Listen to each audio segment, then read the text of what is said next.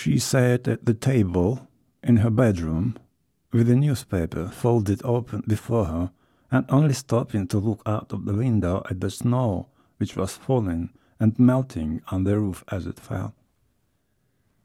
She wrote this letter, writing it steadily with no necessity to cross out or rewrite anything. Roanoke, Virginia, February 6, 1933. Dear Doctor, may I write you for some very important advice? I have a decision to make and don't know just whom to trust most. I dare not ask my parents, and so I come to you. And only because I need not see you can I confide in you even. Now here is the situation. I married a man in U.S. service in 1929, and that same year he was sent to China, Shanghai. He stayed 3 years and came home. He was discharged from the service some few months ago and went to his mother's home in Helena, Arkansas. He wrote for me to come home.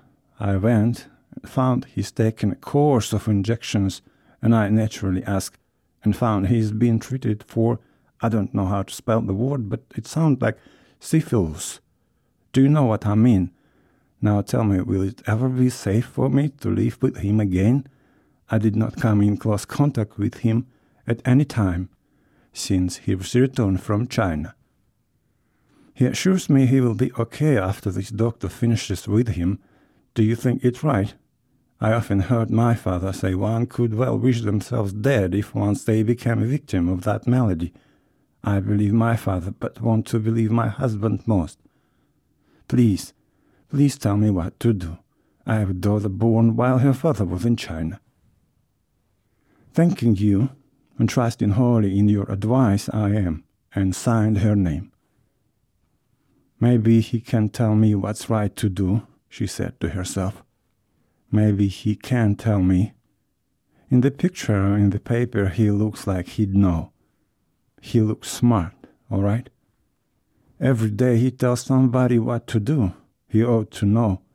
I want to do whatever is right. It's such a long time, though. It's a long time, and it's been a long time. My Christ, it's been a long time. He had to go wherever they sent him, I know, but I don't know what he had to get it for. Oh, I wish to Christ he wouldn't have got it. I don't care what he did to get it, but I wish to Christ he hadn't ever got it. It does seem like he didn't have to have got it. I don't know what to do. I wish to Christ he hadn't got it any kind of malady. I don't know why he had to get the malady.